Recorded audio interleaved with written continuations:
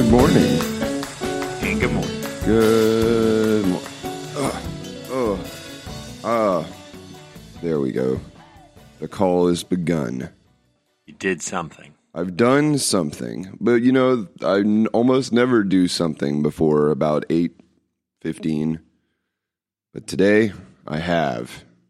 So that's something. Once a week I do something. 8:15. Yeah, I don't really want to talk about when I get up. I'm trying to bring it back earlier because we just started school. So I want the whole family to be getting up at a reasonable hour. What's a reasonable hour? I mean, is this subjective or objective? It's subjective. It's subjective. There's no laws around this. I arrive at my workplace at a mutually understood to be decent, punctual hour time. So really, it's just me being a dad here, trying to draw these. Everyone will be up arbitrarily deciding times and mornings. Well, I mean, it's with a homeschool situation, it's pretty much all arbitrary. That really, I could let the kids get up whenever, and Archer would still probably get his work done. But I'm trying to make it so that everyone is dressed like they're going to actual school. And I'm trying to get up myself a little bit earlier so that I'm around for like breakfast and not just like rolling out the door right at the last minute, Yeah, So- all right. I mean, a consistent timing I would vote for. I mean, if it were up to me, everyone would consistently be eating breakfast at 10 a.m., but I guess I don't control that. No, yeah, I don't, I like a good 10 a.m. breakfast or a no breakfast, which is what I'm usually doing. Yeah, boy. Yeah, I'm tired this morning. Felix, this is on me. I was up late playing a video game. Again? Again. Dead Cells, which is a very good video game. The problem with Dead Cells is it's a run-based video game where you try to see how far you can get in the game before you die and start over again with slightly better upgrades and stuff.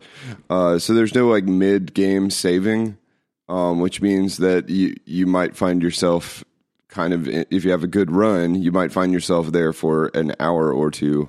So if you do what I did, started around 11:30, maybe you don't get to bed till like 1 or 2. And then maybe if you're also in time for Felix's first wake up. Exactly.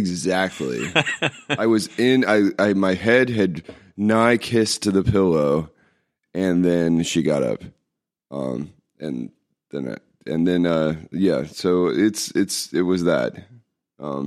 Really, ultimately, I should have been 2 hours deep into some sleeping when she woke up, but instead I was 12 seconds into lying down.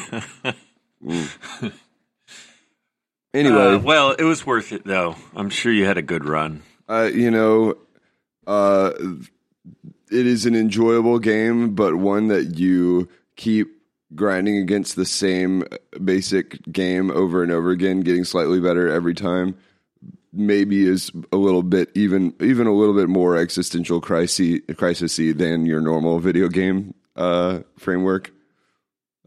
So it's good, but I have to look this up. Yeah, I have no idea what it is. It's a roguelike. I don't know. This isn't a video game podcast. Let's not be ridiculous. This is Cameron and Brock are two people, the podcast in which Cameron and Brock are two people. And we are forbidden to talk in depth about any one subject, lest we label it that. Well, I mean, it's not that I'm afraid of the label, more that I'm afraid of running out of things to say about any specific thing. It probably would be. Cam, you will never run out of specific things to say about a thing. Valuable things to say about a thing. Oh, well, maybe. Yeah. Yeah, this general life banter podcast, what have you, there is a voicemail. I mean, we didn't get a voicemail. Wait. I did set up a voicemail, though.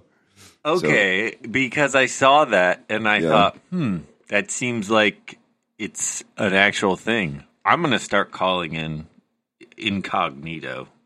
For sure. You're more than welcome to. I've had that Google Voice number of 2525 Hey Cam for about 10 years. Whenever they were starting to give those out originally, I remember spending like a whole afternoon trying to find one that was like funny enough and like relevant. So, and are you happy with 2525 Hey Cam? It's pretty all right. At the time, I like it. I remember tweeting it, and then at the time, one of the only people who called it was my old roommate from college, who I didn't like at the time, and was trying to maintain some sort of like a communication after college, which I had not only did not care for the dude, and we didn't like get along when we were roommates, but that was like sophomore, junior year. Like there had been years of college and then years of non-college in between us rooming together and him cold calling my dumb 800 number voice. How did he find out? He followed me on Twitter or something. Oh, okay. Well, no one knows about that anymore because that's in the Twitter trash pile. Yeah, it's in the Twitter. It's been nuked. It's in the Twitter story. Whoa. No. Yeah, it's probably in archive.org or something. Or not, considering how many Twitter accounts have been wiped and changed and reused for different things. But that's a lot to talk about. All right, so that's a very disappointing usage of a hilarious call-in line.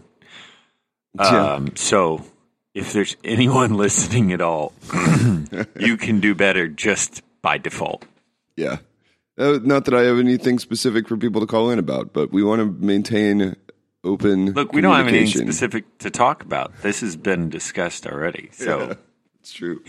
And yet somehow I feel like we've worked through some stuff. We've caught up on some stuff. Like I feel like the spoken goal of the podcast has what episode is this? 31. Okay, so we've talked for at least 31 hours, right? Not straight hours. Yeah, I would say our average podcast length slightly over an hour, and it's not just dead air. So that's true. There's not a lot of weather talk. I think occasionally, maybe. So we've done something. Yeah, it's definitely a thing we've done. There's let's see, we've hopefully continued to span the area between disastrously heavy conversation that's hard to do in an hour and talking about the weather. So that's good. Have we remembered buried childhood memories any further, or I can't remember. I mean, I've definitely learned some things myself. So, I mean, it's yeah, there's been that's what was happening on the other side of my childhood. Right, exactly. That's interesting. The other side of the parental communication loop, things like that. So I feel like I don't have I actually don't have a segue, but I feel like I'm 2 weeks behind telling you about how I have laser eyes. So we can talk about that today. Is that FDA approved, or? I have no idea what the FDA's relationship is with my doctor. With laser eyes. Oh, did I say laser eyes? I'm sorry, I meant lasered eyes. Slightly different. Oh, less exciting, I'm way less interested. Yeah. But you can tell me anyways. Yeah, no, it's the there have been lasers and they've been pointed at me, and they've burned and shaped my body into a ideal specimen of vision. Oh, well, it's a good start. Is there anything else the lasers can do for my body? I mean, these lasers seemed fairly efficient. Depending on what you need reshaped and how much time and money you got. Okay, we'll talk about this off recording. So there are videos of my LASIK, and I tried watching about 2 seconds of one, and had to Shannon turn it off. I'm gonna. It reminds me of when I got a tattoo. Like, you kind of don't want to look at a video of a tattoo like being applied to someone for a little while after the process, because it's. Yeah, I'm definitely in that camp where I'm fairly tolerant of most procedures, but I'm not the person who's ever going to watch a procedure that is on myself. Maybe later, but I don't want to see what's happening, and I'm fine. No, yeah, it's gonna. You got to give it some space, because unexpectedly my like threshold for tolerating that, which I feel like is normally. If it's me, no, you're right. You're right. You know, it might as well not be me, because so the setup was, there's actually like huge viewing walls at this place. Like, one of the walls is just glass, and on the other side is my family, and it's like a stadium type of LASIK. It's very small scale. It's just 3 chairs on the other side. It's more of a like interrogation room sort of setup. Execution. Oh, okay. It's like a one-way mirror. It's not a one-way mirror. It's a bit so maybe not quite like an interrogation room. That would have been weirder, for sure. I guess I guess you know what? It might be a one-way mirror, because the room in which I got this work done, I couldn't see anything. So it's a big giant glass wall, and then on the monitors, there's 2 TVs that are both showing like what the doctor is seeing in terms of your eye, because that's what he's using too. Excuse me. And there's just like a lot of information going on so that's what the video is actually is of me lying down with this giant machine pointed at my eye, and then a big screen TV of my eye. And then whatever's going on there. I feel like I was setting up for something, but I forgot what it was because I'm tired. No, I don't know. There's a couple questions I have. One, I don't remember a time when you didn't have glasses. I remember you as a very young, person with little circle glasses. Something like that. Owl glasses, as my family likes to call them. Owl glasses, as young as I can remember you being. So you've always had an sight issue. Mm-hmm. How bad was it? Well, when I was 9, I got glasses. And it was slightly bad then, and then it kind of accelerated in badness until I was in high school, and then it sort of stabilized, which actually made the whole LASIK thing very... I'm like an ideal LASIK patient, because my eyesight has not gotten measurably worse in the last like 10 or 15 years. Yeah, it's not changing. No, but it was, I mean, by the time I was like a 3.5, which is like, I can't read street signs. Things go up blurry at about 9 inches from my face, and then just keep getting blurrier. I can't like comfortably look at a computer screen and read anything, that kind of thing. But when I was 9, I didn't know I was nearsighted until my parents decided to take me to the eye doctor. And then it was a very momentous occasion when I left the eye doctor, and they said there was very sad. No, I'm interpreting it as sad because it sounds like the saddest thing ever, but they said, it was so great. You left the eye doctor, and you're like, look at all the leaves on the trees. Look at the billboards. Like, I could read billboards, and I hadn't been... Do you remember this? Yeah, I do. I remember riding home in the car with glasses on, feeling super overwhelmed because I could read like all the billboards, and there was just a lot of detail on everything.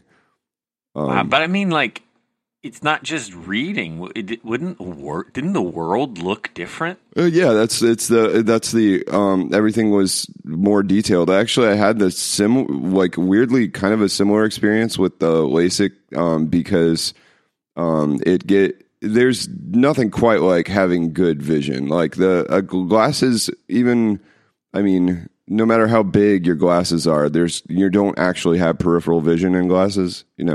There and Right. not only that, but the especially if you have like kind of bigger glasses like I did, the optically speaking, they're not going to be completely sharp all the way around. Like if you look in the bottom right corner of your glasses, there's going to be some distortion there, some like aberration.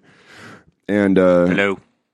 and with contacts, you can't, even with contacts, even though then you have peripheral vision, if you like move your eyes really far to the side, the contact bumps up against the edge of your eye and shifts slightly. So you don't have actual full vision. You have like really good vision right in the middle, and then around the edges, it's not quite as reliable. So between that and the fact that LASIK overshot my 2020 into like 2015 range, it actually does feel really overwhelming sometimes. Like especially to go outside and be able to focus kind of like a few blocks ahead, walking down the sidewalk, and feel like you have like all you of actually this. do feel like you have some kind of eye implant where Yeah. you're like, what's that? Enhance. And then like your eyes focus further. Yeah, seriously. Like especially outside in full light, I feel like I can read as far as I need to in any direction. Like there's not only can I see 2015, but it's like a very sharp 2015. Like when I was looking at the bottom line, it wasn't just that I could read it, it was that I could like the edges were crisp and things like that. So it's the same sort of like kind of like mild information overload. Yeah. Yeah, I can't. I think about this from time to time. So I've never had glasses or any diagnosed eye or vision issues. As far as I can tell, my vision is quite normal, and so it's a really crazy thing for me to think that you not only is it not like normal vision now that you're describing it versus the other way, because I didn't even think about that so much, even with the glasses or contacts, but that you are always reliant on something that isn't naturally part of yourself to function in what is now expected as a normal way in society. Everything is built to function normal-sided. And so it's just like a terrifying thought for me that something that isn't part of me is necessary for me to sort of interact with other stuff. Yeah, I mean, you've seen that Twilight Zone where he ends up with all the books and his glasses break one too many times, I think. Yeah, spoiler alert. Yeah. If you haven't seen that episode, but it's a great episode.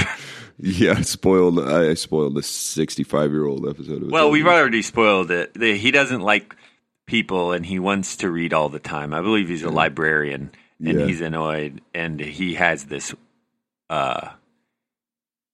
Is that the one where he has a watch that stops time, or is it the nuclear? I don't remember. I just remember the very end where he finally has all these books to read, and then he has all the time in the world and all these books, and like his glasses get smashed. I don't think that the thing that made me want to get it done was the like reliance upon that. I mean, convenience, certainly. I think it was more convenience, and it was more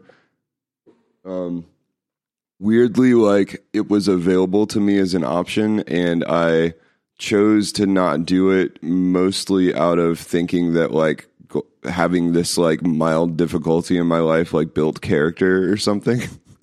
like it was I mean, there's a lot of reasons going to wanting to do something like that. Yeah. But that was kind of like one of the most major that kind of snuck on me was this idea that like I was actually like I was maintaining this limitation for myself out of some sort of desire to not indulge myself in making life easier.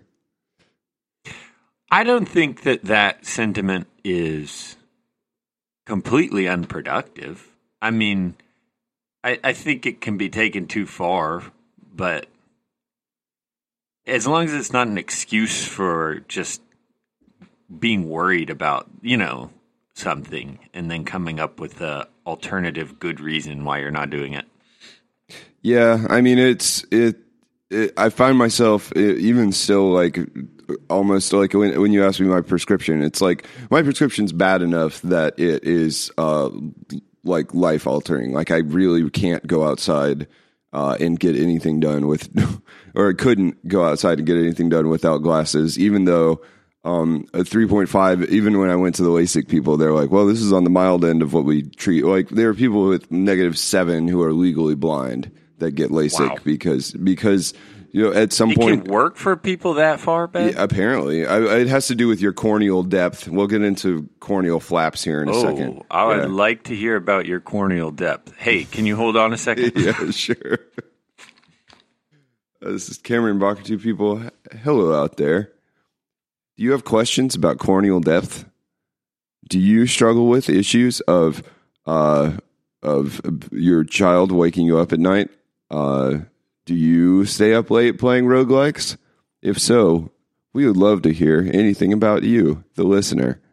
Please contact Cameron and Brock at gmail.com or dial 2525 Hey Cam today. We're getting so good at this.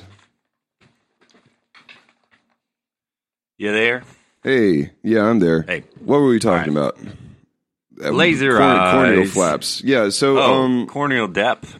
well, we'll get to the corneal depth, I suppose.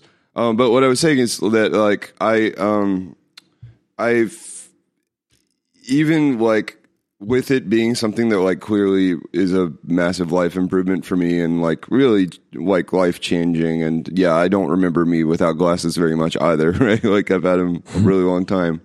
And it's just like this tiny source of mild frustration, like your whole life. Like I've never really wanted to spring for prescription sunglasses because they're expensive. So when I go outside, I have to like plan ahead and put contacts in. And then like swimming is always kind of annoying because you have to choose between being able to see out of the water or being able to see in the water. Because you should like not opening your eyes with contacts in them underwater is tricky at best. There's going to movies, like it's more enjoyable to have contacts in a movie, but I'd forget half the time. Going to get a haircut's annoying because if you don't remember to put contacts in, then you have to take your glasses off, and then you're really just like trusting the hairstylist because you ain't gonna see what they're doing until they're finished. It's just like the death by 1,000 cuts of just like a little annoying things and like maintenance. And like my glasses that I had, my glasses frames that I had were pretty expensive because I invested in a nice pair a few years ago. But since then, a couple of times they've gotten bent and bent back, and they were starting to get looser. And like, yeah, it's all, it's these things. And then like to not have any of that and to just have like, I'm wearing sunglasses every day because the novelty of being able to just put on a pair of sunglasses and go outside without having contacts in is still super fresh. It's raining outside and you're like rolling out with black sunglasses. Yeah, but like I think that like if one has the means, like it was non-trivially expensive to do this. And it's insanely, it just feels very indulgent. And like my instinct as a human being is not to indulge myself to that scale. So where do you think that stops being the case with people? Like what level of disability? Do you think there's people out there who are blind who feel that way? Who feel what way? That somehow they would lose the things they've built. If all of a sudden you've been blind for a long time and you could be given your sight back, surely there's some people who have built up so much of or taken the time to figure out how to be okay with being blind, which usually, they're part of a community and it defines them in the struggle, that they would actually maybe not choose to receive sight. It's possible. I have no idea. I think it's like the real Zen master thing here is to is to say that like the thing that you have to come around to is not like any sort of generalized sense of where the line is for any one person, but what you have to come around to is the idea that if it is something that is like giving yourself a gift, in this case, like a very large, expensive, and meaningful, life-changing gift, it's probably healthy to give yourself that. Like I've talked to an interesting range of people at work. There are people who came out of the woodwork asking about it. And actually, there's people at work who have gotten LASIK, like a few of them. And it's just something you don't mention. You know, a couple of years in, you stop thinking about it or whatever, and it doesn't come up in conversation very often. Yeah, right? I think I've run into maybe 2 coworkers that it probably was months later. I said, "Didn't you used to wear glasses a lot?" Oh yeah, yeah. And for some people, it's been like 10 or 15 years. Like LASIK has been around a long time at this point. But there are other people who come out of the woodwork asking me questions about it, but then there are other people who like visibly seem like confused / put off by the description of the process, and they're like, you could see it in their faces, like it never occurred to them that they wouldn't have glasses. Like there's a few people who like at this point they've had glasses for so long, the process doesn't bother them to have glasses on, and they look in the mirror and they see themselves with glasses, you know, like they maybe they feel like they look weird without glasses, and like just the friction of having the glasses doesn't bother them. So, you know, those people are under no obligation. You know, it's not like they have some undiscovered, oh, who knows? But, you know, it's possible they don't have like some undiscovered, like self-imposed micro punishment or micro, character building decision like I did. Maybe they just are happy with glasses, you know? Well, I mean, I think that you were trying to think of the best. It was probably just associated with your best way of handling the fact that you would always have glasses, which is healthy. But then there's that, like you're saying, a weird dissonance when all of a sudden there's another option. Yeah. But yeah, I think you're right, is that the ultimate goal is to always accept anything good in your life that's brought to you without ever like idolizing it or making your happiness dependent on it. And if you have to impose limitations, it's only because you haven't grown enough to accept things with, a healthy process. Right. It's like there's at one level it is, you know, healthy to reach that sort of like understanding with your own body about whatever it is. In my case, you know, medium to not cripple. I'm nervous even saying severe. Like I just have like normal nearsightedness. But at the same time, there's, I guess the next level is to say like, you know, for me, this is a thing that means a lot to me. It doesn't, just because other people have a thing worse, doesn't make my own like provision to me invalid or you know, overly. Oh yeah, you know, I actually thought that would be a thing. I've noticed you consider implicitly or explicitly in a lot of cases. It is that, you know, the idea that can I even be like relaxing in my sort of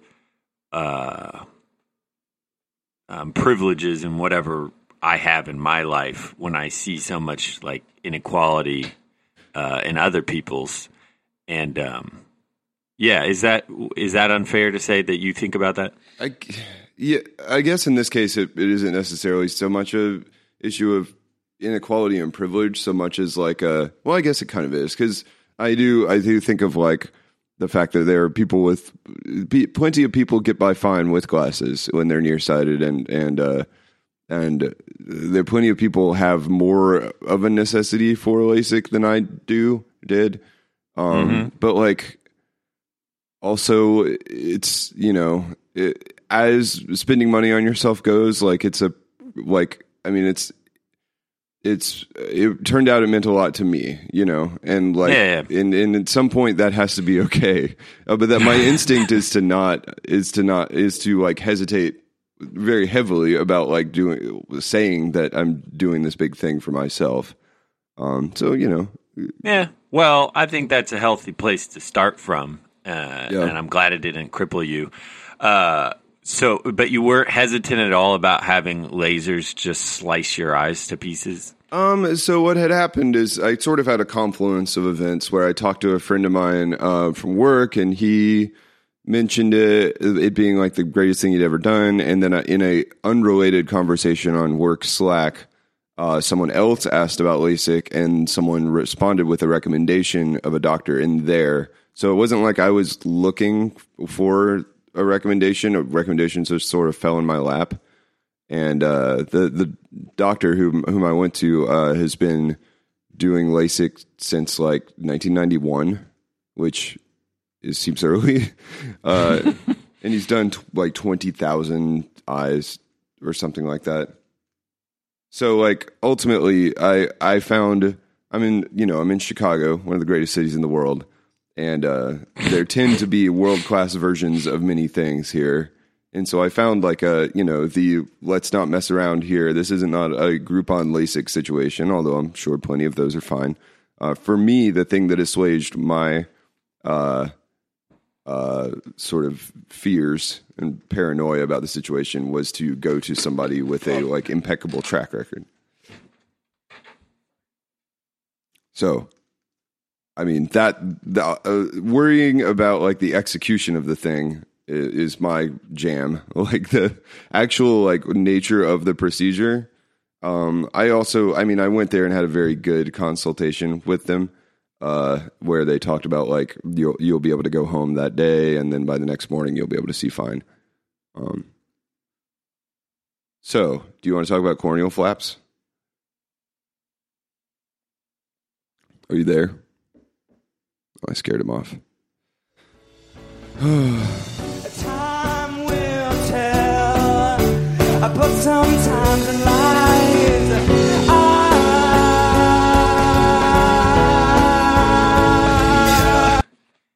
Chaos in my house is not conducive today. I didn't even get to say anything. There was some crisis about them getting away to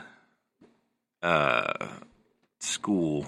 Oh, well, I mean, it is school times.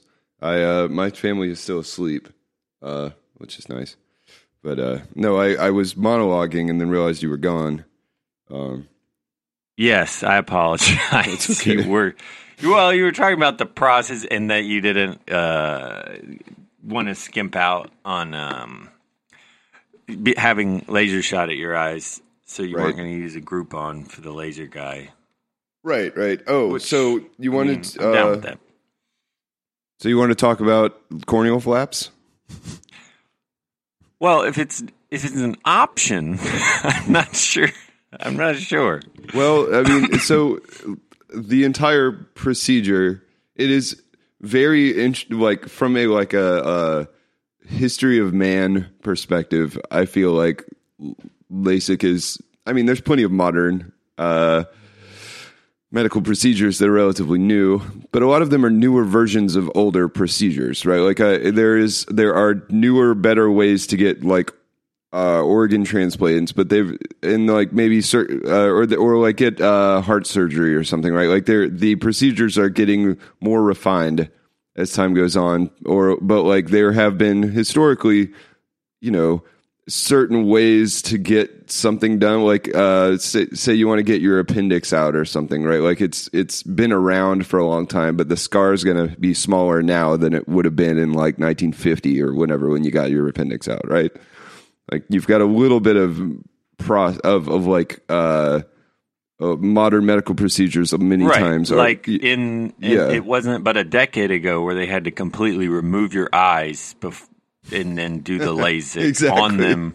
And That's so this is less invasive. That's the thing, is that there are many modern procedures that are less invasive versions of older procedures, but there's no analog to LASIK whatsoever. It's not like in the early 20th century they'd scrape your eyes with a very sharp knife or something, right? Like there wasn't a... I'm imagining the last time they tried was around 1750.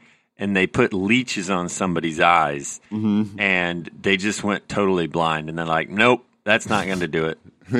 suck up the blurriness, The blurriness, the humors, the visual humors, bad visual humors. So, like, there is technically LASIK is the second version of this. The first version was called EPK, and that was, from my understanding, where they shape the top of your cornea, which is, or like they describe it as scraping, which I find very troubling.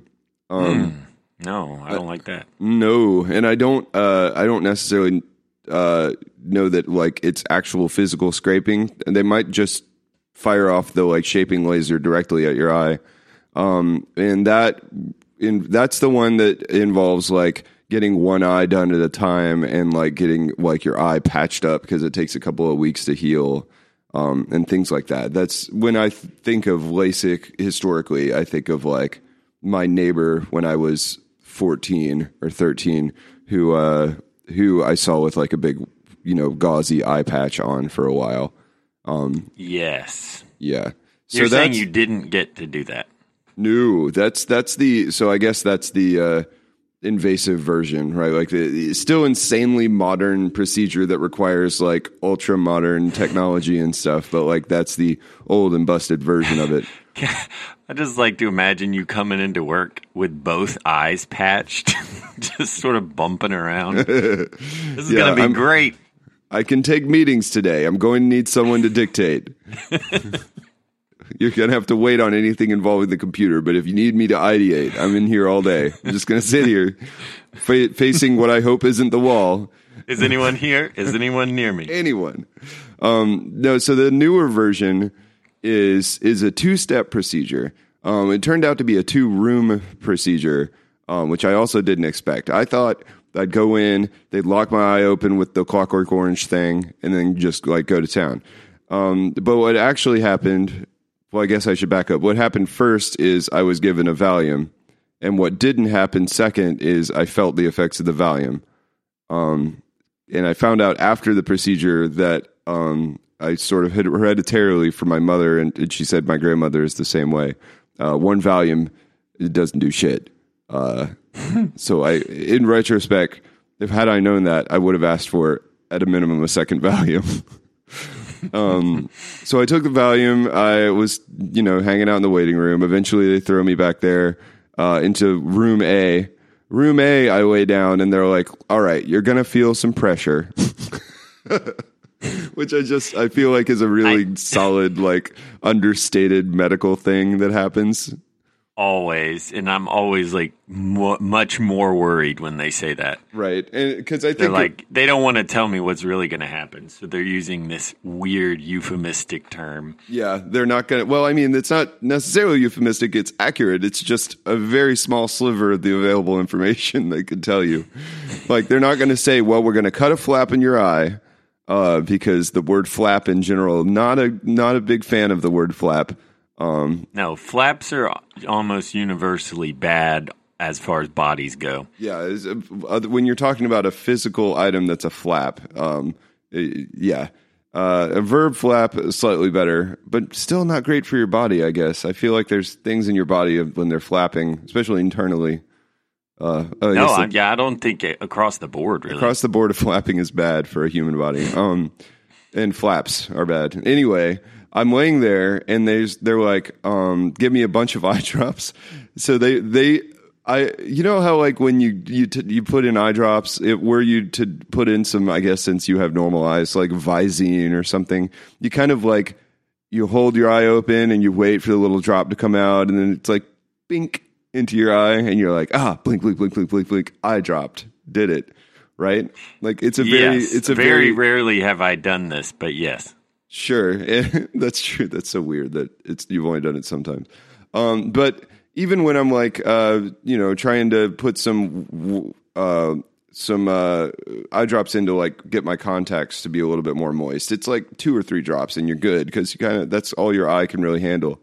I'm laying there and they just like pull out the eye drops and then just like douse. It's just like 10 drops. Like they're just throwing. So it wasn't like an eye drop. It was just sort of an eye spray. I mean, it was a drop situation. It was just the use of a normal looking eye drop container to just kind of just cover your eye in like a dozen drops. I'm assuming this was the numbing solution. This was the numbing solution, and I respect the fact that I would have been like, give me some more drops, yo. Yeah, no, they're just load your eye up with numbing solution, and they do that.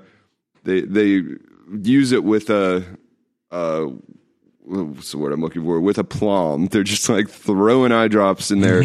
Because I mean, it's in both of our best interests for them to use too many numbing drops for sure. Yes. Yeah. As an aside, I think I've only ever done eye drops when I've got conjunctivitis, and they give me like a dropper with like antibiotic, and you would have loved to watch me do it because it was like I was so bad at it. I would more often drop it on the rest of my face. I couldn't figure out the proper way to like.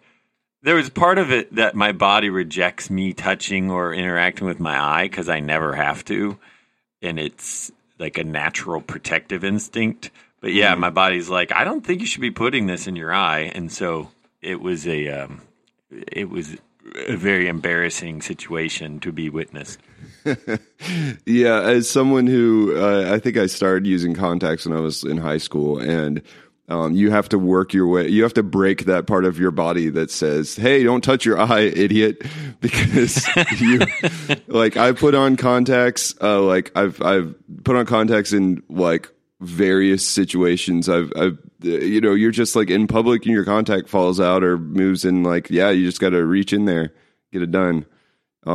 So that's my relationship with being able to touch my eye is a lot more comfortable than it probably should be. Yes. So they're dropping a million, they're just eye dropping all over the place like crazy people. And then they pull out another eye drop, and that one they only dropped 1 or 2 in my eye, and they said, "Can you feel that?" So I assume that one's just like white vinegar or something. Like that's the if you can feel this, we didn't numb you enough. He didn't feel the acid. Yeah. So like I was like, no, I can't feel that. But then I wondered like how bad it would be had they not numbed my eye. It's probably pretty bad. Good. We've removed the top layer of your cornea with that drop. Yeah. So then they tell you, they're. I'm worried the whole time. I'm worried that I'm going to look away and the laser's going to like explode my eye. Right. I'm worried more about my participation in this procedure than theirs. Yeah, I hadn't considered that. Yeah. So they're like, look, you're going to feel some pressure. We have control of your eye in this part, is what they said. So what you're that like, means? Excuse me. Yeah, exactly. I was like, okay. Well, that's good to know, I guess. So what they meant by that, and you're going to feel some pressure, is the first machine holds your eye down and then cuts the flap. That's literally all the information. I was unaware it was possible to hold your eye down. Yeah, well, remember the picture I sent you of like my that's what it was blood? From? Yeah, so you end up with a bunch of like basically bruising in the white area of your eye, which it has a name, a medical name, and and that's from this machine that I guess is Oculus Blanco. That's it. Yeah. El Oculus Blanco. I guess it's from. I guess the machine is pushing your eye down, holding it, and then like they said, okay, your vision's gonna go dark for a second, and you're gonna feel some pressure. all I know, and I don't know if the machine is like a knife or like another laser or what. But I feel like that something pressing down on my eye. My vision goes dark for a second, with the exception of these very bright lights around the edge. And then they count to like 20 or something, and they're like, "Oh, you're doing a good job. All right, hold on. 5 more seconds, and you're done." And then they move you over, and then you do it to the other eye. I don't know what happens. There's a video of this. This is viewing room 1, right? Like my family is like looking through the glass wall in that room too. Then you stand up, and they move you to the laser room. But there's it's only like 20 seconds, but the entire procedure very swift. Like I was in and out. From the time that I walked in and got my little like hairnet thing on to where I was done was under 10 minutes. I would say like maybe like 8 minutes. Yeah. So like they do not mess around. They numb my eyes. It's like an eye processing plant. Yeah, it felt very efficient. Borderline in like too intense, but I think that's also the volume not working. So I stood up, and they're like, "All right, your vision's going to be kind of blurry. Just walk this way." And it is. It felt like I was looking through like a dirty pieces of plastic, like plexiglass or something. And it's because even for your normal glassless vision. Yeah, it's not blurriness. It's like something. It felt like there was extra film on my eyes, which of course the extra film was the now loose corneal flaps. Oh, flaps. Yeah. I know. I've seen a few people just recoil as one should. How do they heal the flaps, man? Well, so so the next room, they lay you down in the laser room, and this very bizarre. At that point, that room, you couldn't move your eye because it was being held down by whatever mystical flap machine I don't understand. The next room, they do not hold your eye down. They are holding it open with like, the Clockwork Orange thing, basically. Mm-hmm.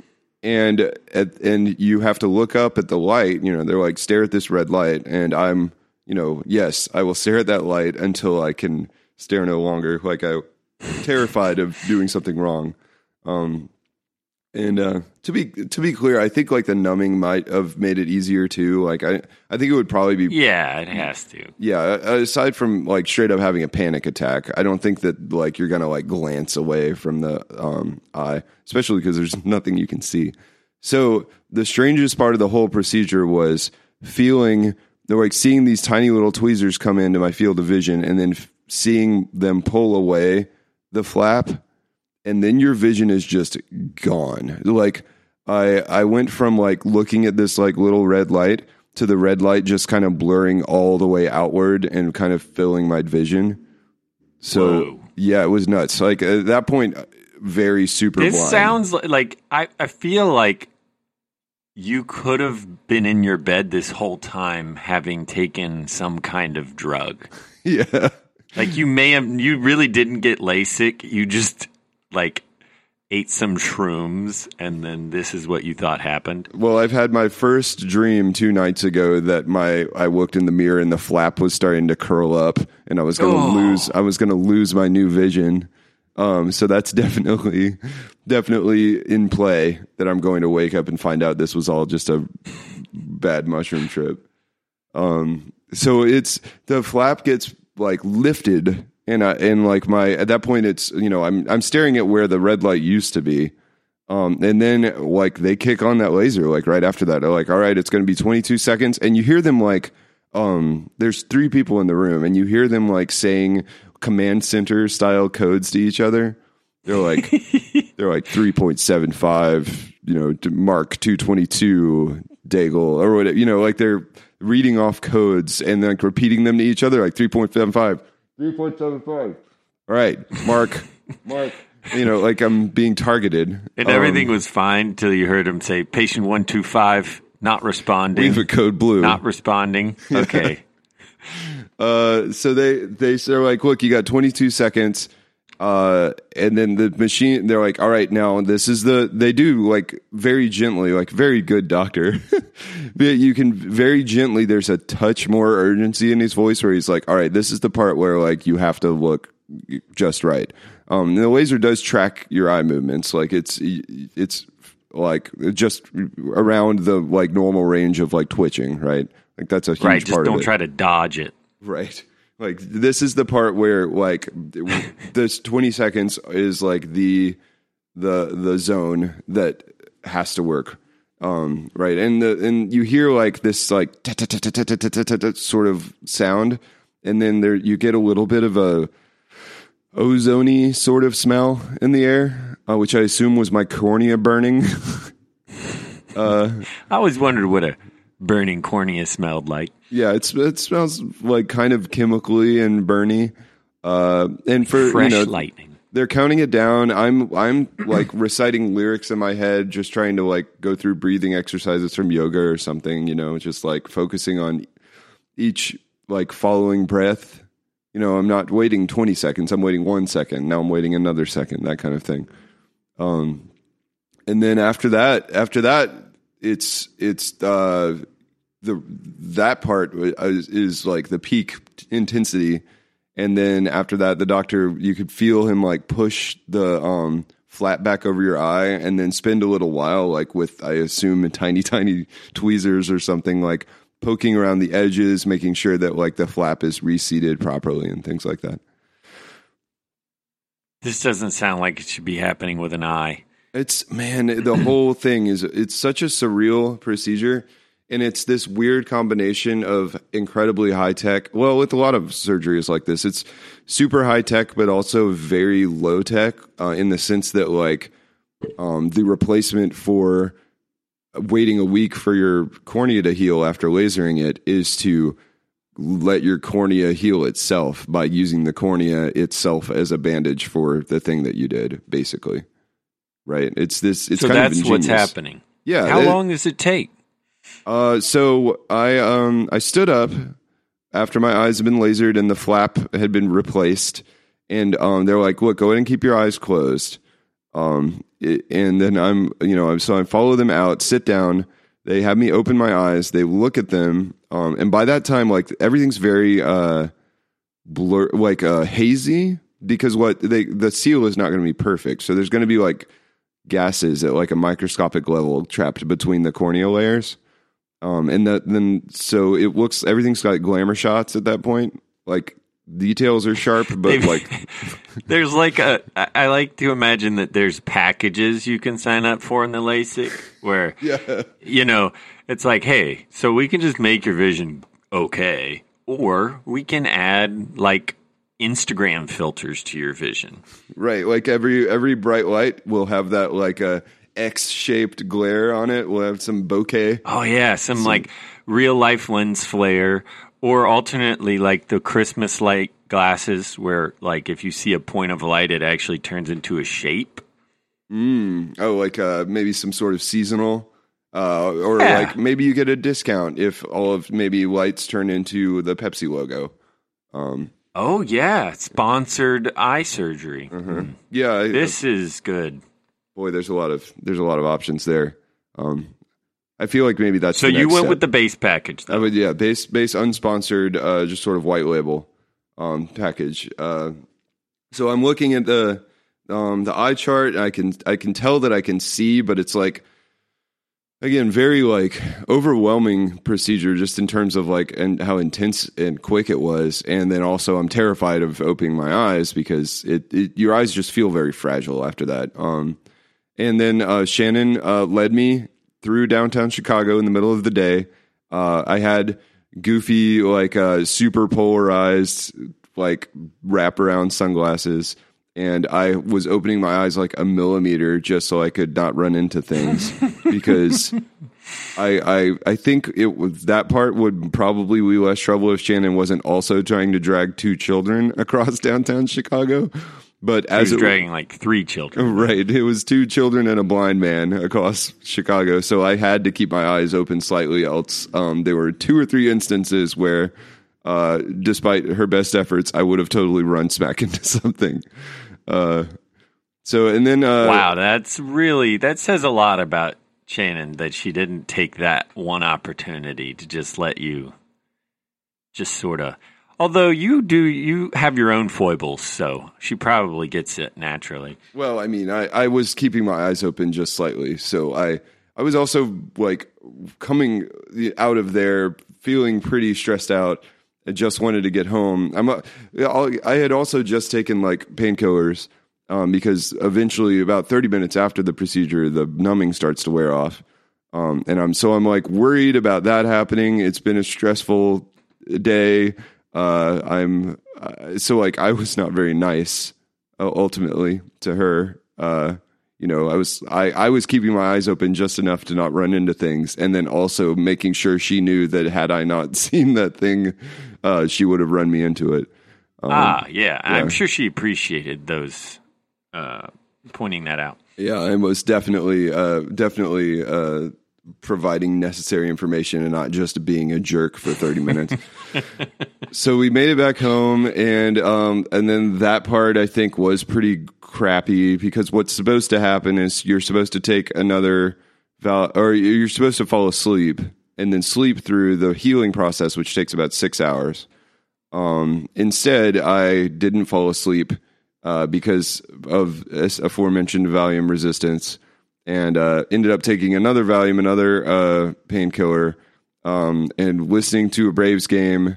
And Shannon, bless her heart, was rubbing my feet, and my eyes felt like I was cutting onions, but couldn't touch them for, I don't know, like an hour or two. So that part sucked. But you know what? I've had braces, and braces sucked. Like your mouth comes out of braces hurting, and like hurts your whole head to have your teeth moving around, especially when they just get adjusted Honestly, or installed. Way worse. When I think about pain I've experienced in my life, and I have had a various spectrum of painful experiences, getting spacers put between my teeth, which was for braces, but also very similar to the general braces experience, is the most upsetting pain I've ever experienced. It's just a constant mind-numbing, throbbing pain that you just don't want to do anything. Yeah, I had braces twice.